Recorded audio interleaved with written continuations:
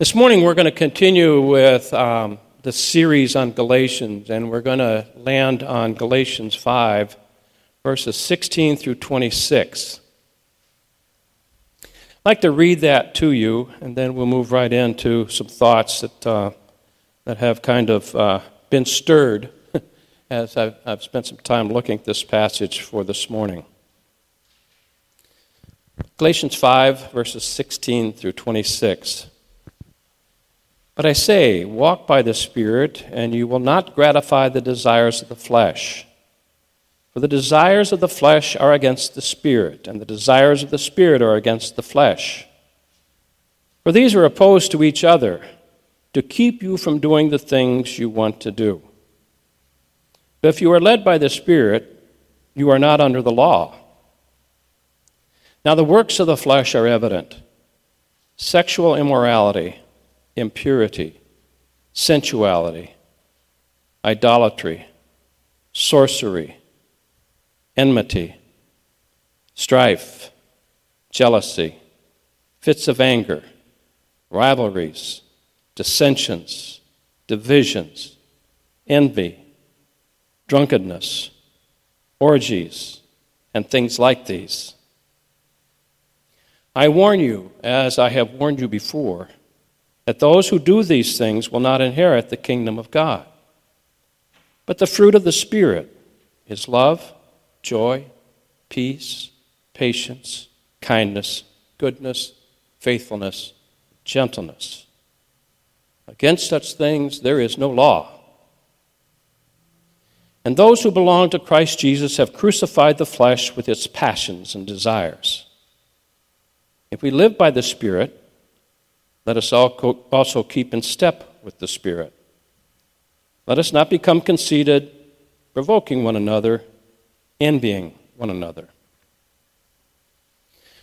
Our text that is before us this morning sets for us to consider the ways that we are to live as followers of Jesus Christ. We are to walk by the Spirit, we are to live by the Spirit, and we are to keep in step with the Spirit. The Spirit Paul is speaking of is the Holy Spirit, the very Spirit that was promised to us by Christ to be sent by the Father. It is God's Spirit, the Holy Spirit, that has come upon us or come to us. The dialogue of this introduction of the Holy Spirit coming to us as believers or coming to the church unfolds in the upper room as Jesus is with his disciples in the last hours of his life. It begins something like this in John 14. He says, "And I will ask the Father, and he will give you another helper to be with you forever, even the Spirit of truth, whom the world cannot receive because it neither sees him nor knows him. You know him, for he dwells with you and he dwells within you." Jesus continues this dialogue as it's recorded a little bit later in the same gospel, chapter 16, when the Lord says, "When the Spirit of truth comes, he will guide you in all the truth. For he will not speak on his own authority, but what he hears he will speak, and he will declare to you the things that are to come. He will glorify me, for he will take what is mine and declare to you." So the stage has been set, and the Holy Spirit ushers in at the birth of the church and is recorded for us in the book of Acts during the time of Pentecost.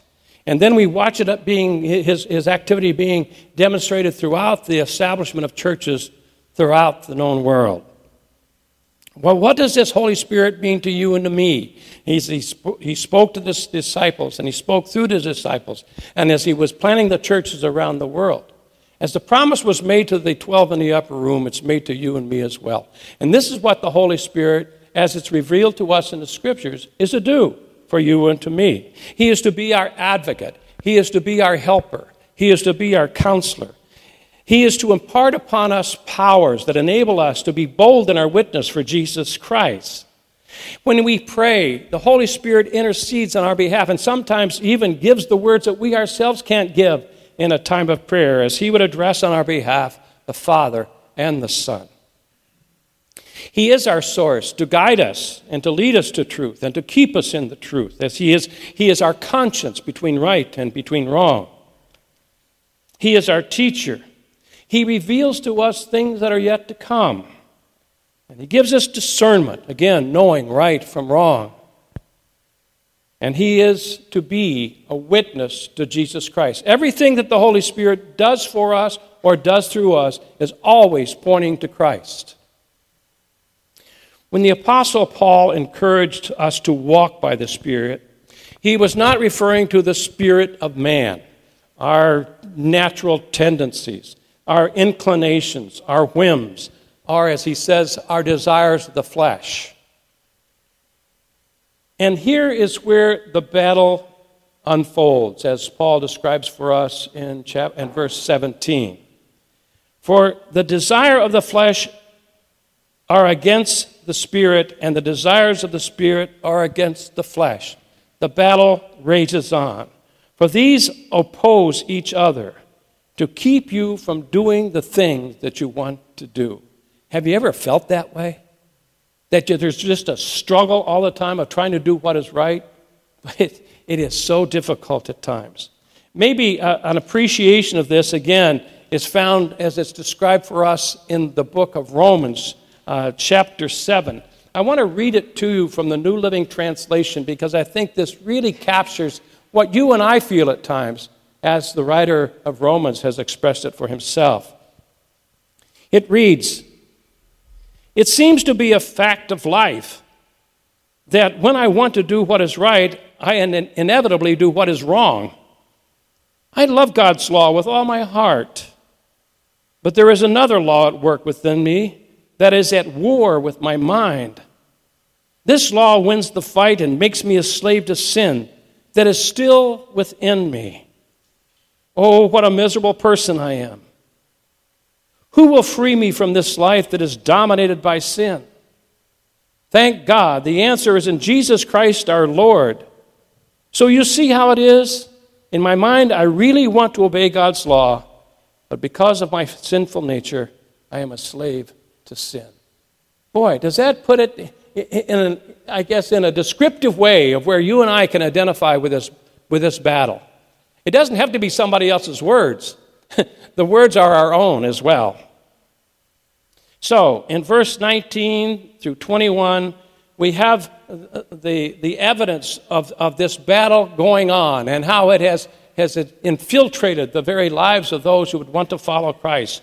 Because now we see the works of the flesh. They're evident through sexual immorality, impurity, sensuality, idolatry, sorcery, enmity, strife, jealousy, fits of anger, rivalries, dissensions, divisions, envy, drunkenness, orgies, and things like these.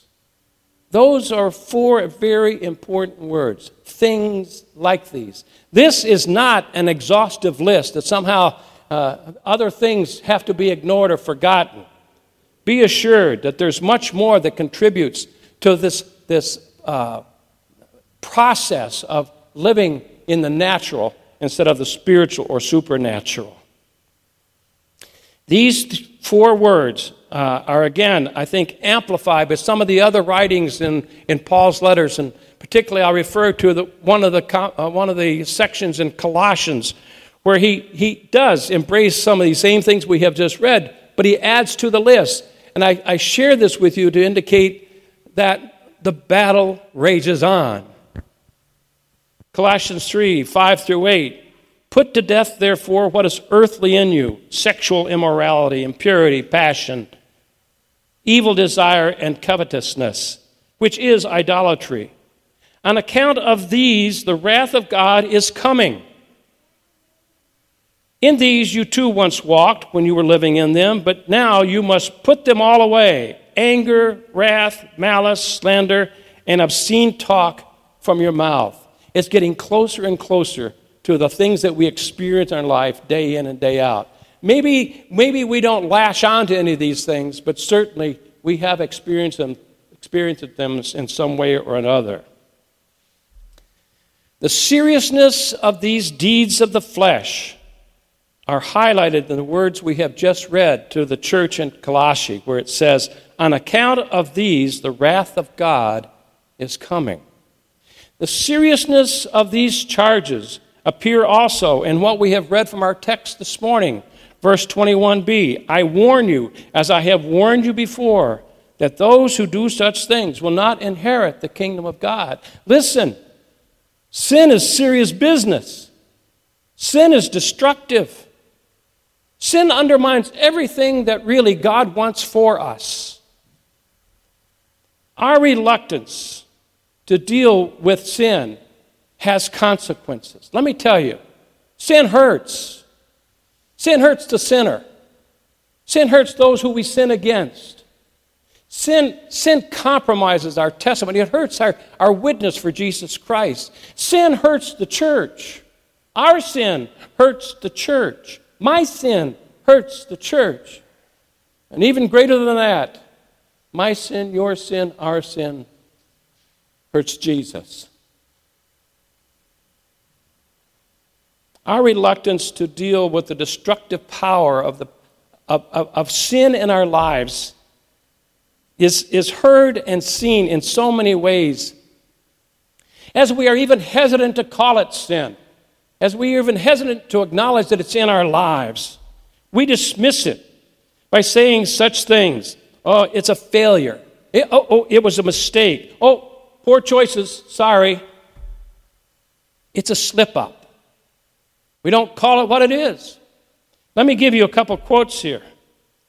Max Lucado, in his book, A Gentle Thunder, puts it this way.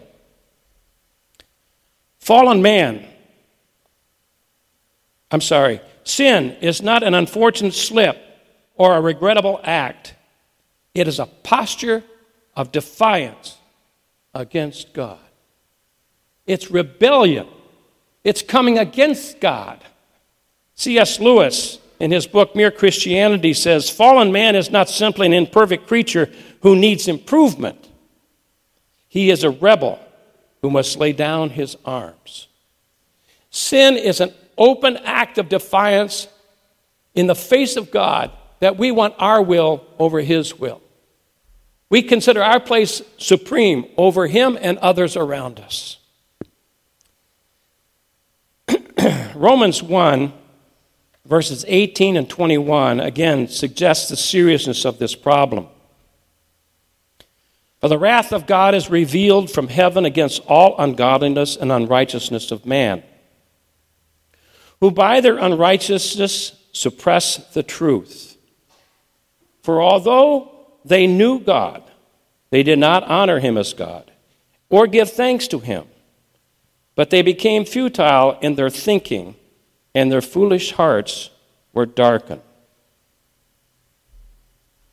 We live in a time of darkness. And what's even more concerning, we have gotten quite used to the darkness. We don't even address darkness for what it really is. I remember an occasion when we were going up to Indiana to see Jan's folks. The kids were little, and we decided to stop at Mammoth Cave. And if you've ever been in one of those caves with all the caverns, it's really, really something to see. The beauty of the geological structures of stalactites is top because of the T, stalagmites bottom. I got that all remembered from 6th grade. But as we left the brilliance of the day, the full sun just lighting up our world and entering into that cave, our eyes had to adjust to the darkness.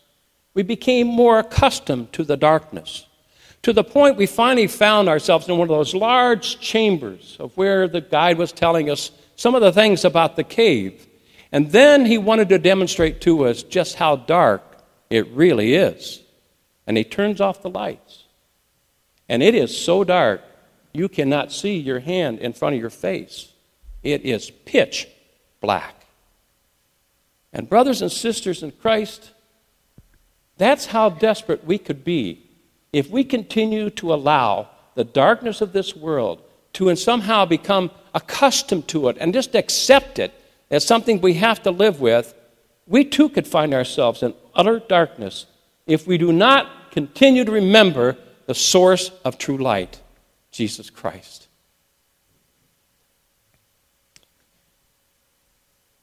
This is dark stuff. Sin is dark stuff. But I don't want you to despair. Listen to this.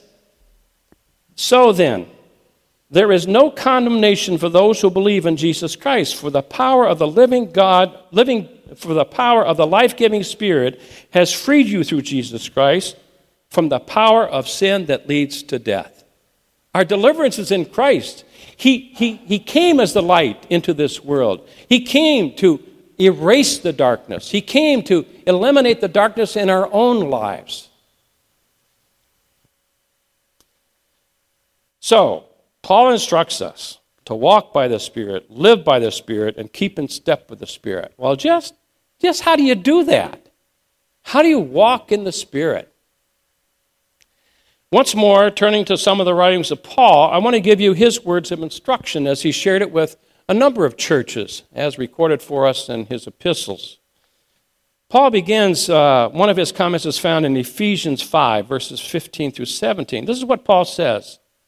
Look carefully then how you walk, not as unwise, but as wise, making the best use of the time, because the days are evil. Therefore, do not be foolish, but understand what the will of the Lord is. And what is one of the purposes of the Holy Spirit? To reveal to us what the will of the Lord is. By abiding in the Spirit, we are guided to discover and discern the very will of God.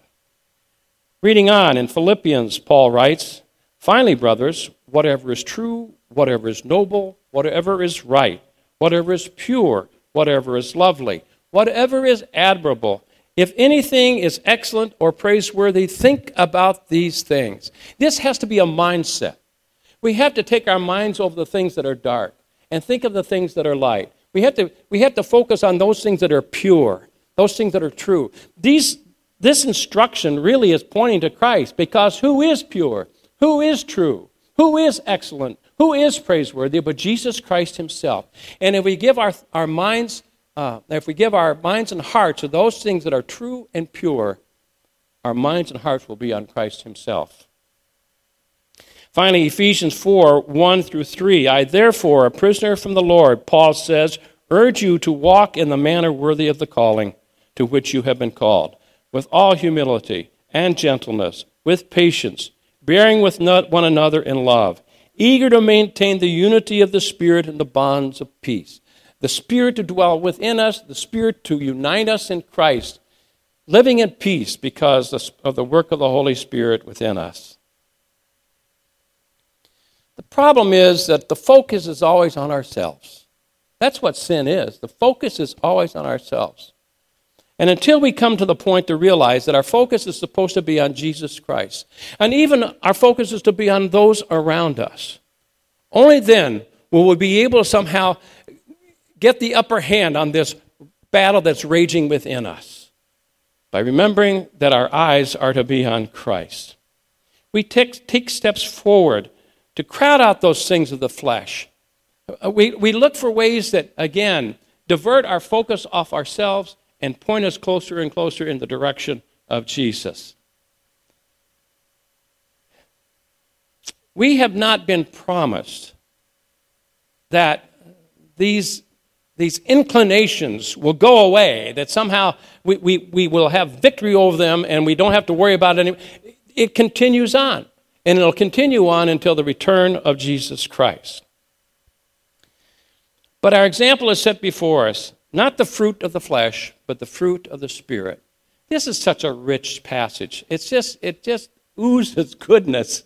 I want to read it to you, verses 22 through 24. But the fruit of the Spirit is love, joy, peace, patience, kindness, goodness, faithfulness, gentleness, and self-control. Against such things there is no law. Boy, isn't that beautiful? And you know what? All these attributes that we just looked at point to Jesus Christ, point to Christ himself. And those who belong to Christ Jesus have crucified the flesh and its passions and desires. It's not something that we can make happen. We're not going to determine that today am going to have all these attributes and demonstrate that I'm a follower of Christ. No, it's a dependence upon the work of the Holy Spirit in us to allow the very fruit of the Spirit to be manifested through us, and therefore be able then to walk in the Spirit and to stay in step with the Spirit, to live in the Spirit. I like the reminder that Paul gives us to stay in step with the Spirit, which is, again, kind of saying, you got to keep up. You can't let go. You can't quit. You got to just stay with it.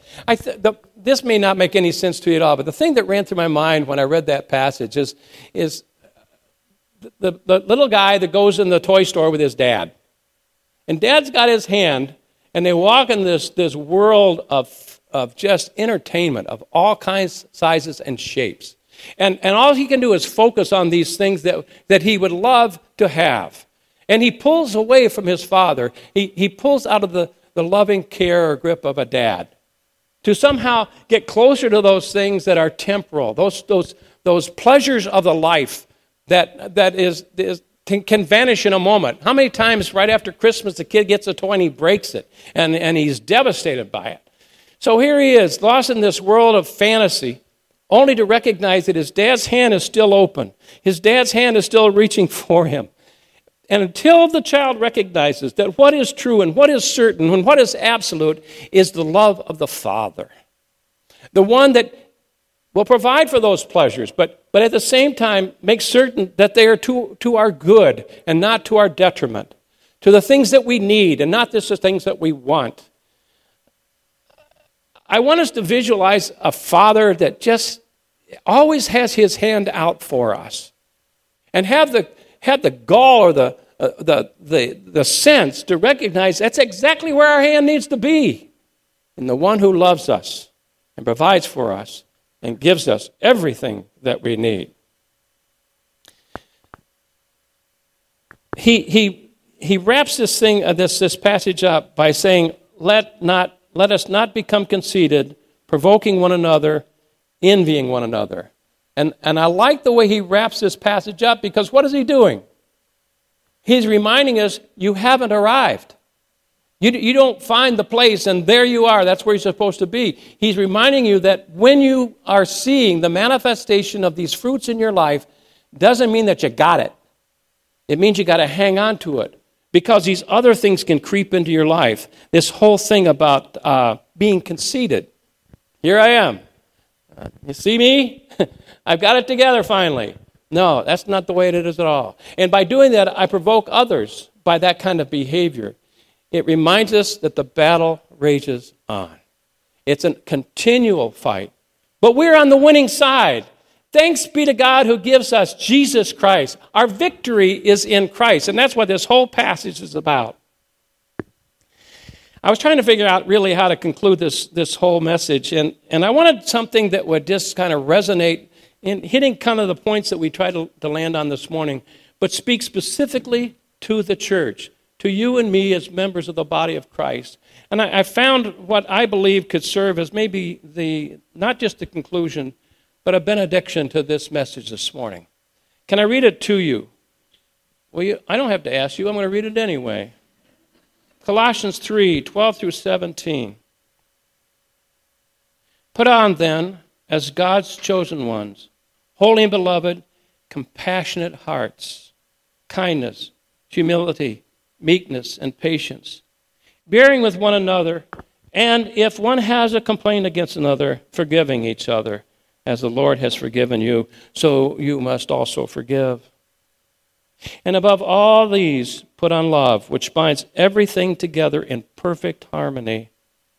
And let the peace of Christ rule in your hearts, to which indeed you were called in one body, and be thankful. Let the words of Christ dwell in you richly, teaching and admonishing one another in all wisdom, singing psalms and hymns and spiritual songs, with thankfulness in your hearts to God. And whatever you do, in word, in deed, do everything in the name of the Lord Jesus Christ, giving thanks to God our Father through Christ. Thanks be to God who gives us the victory through our Lord Jesus Christ. Amen.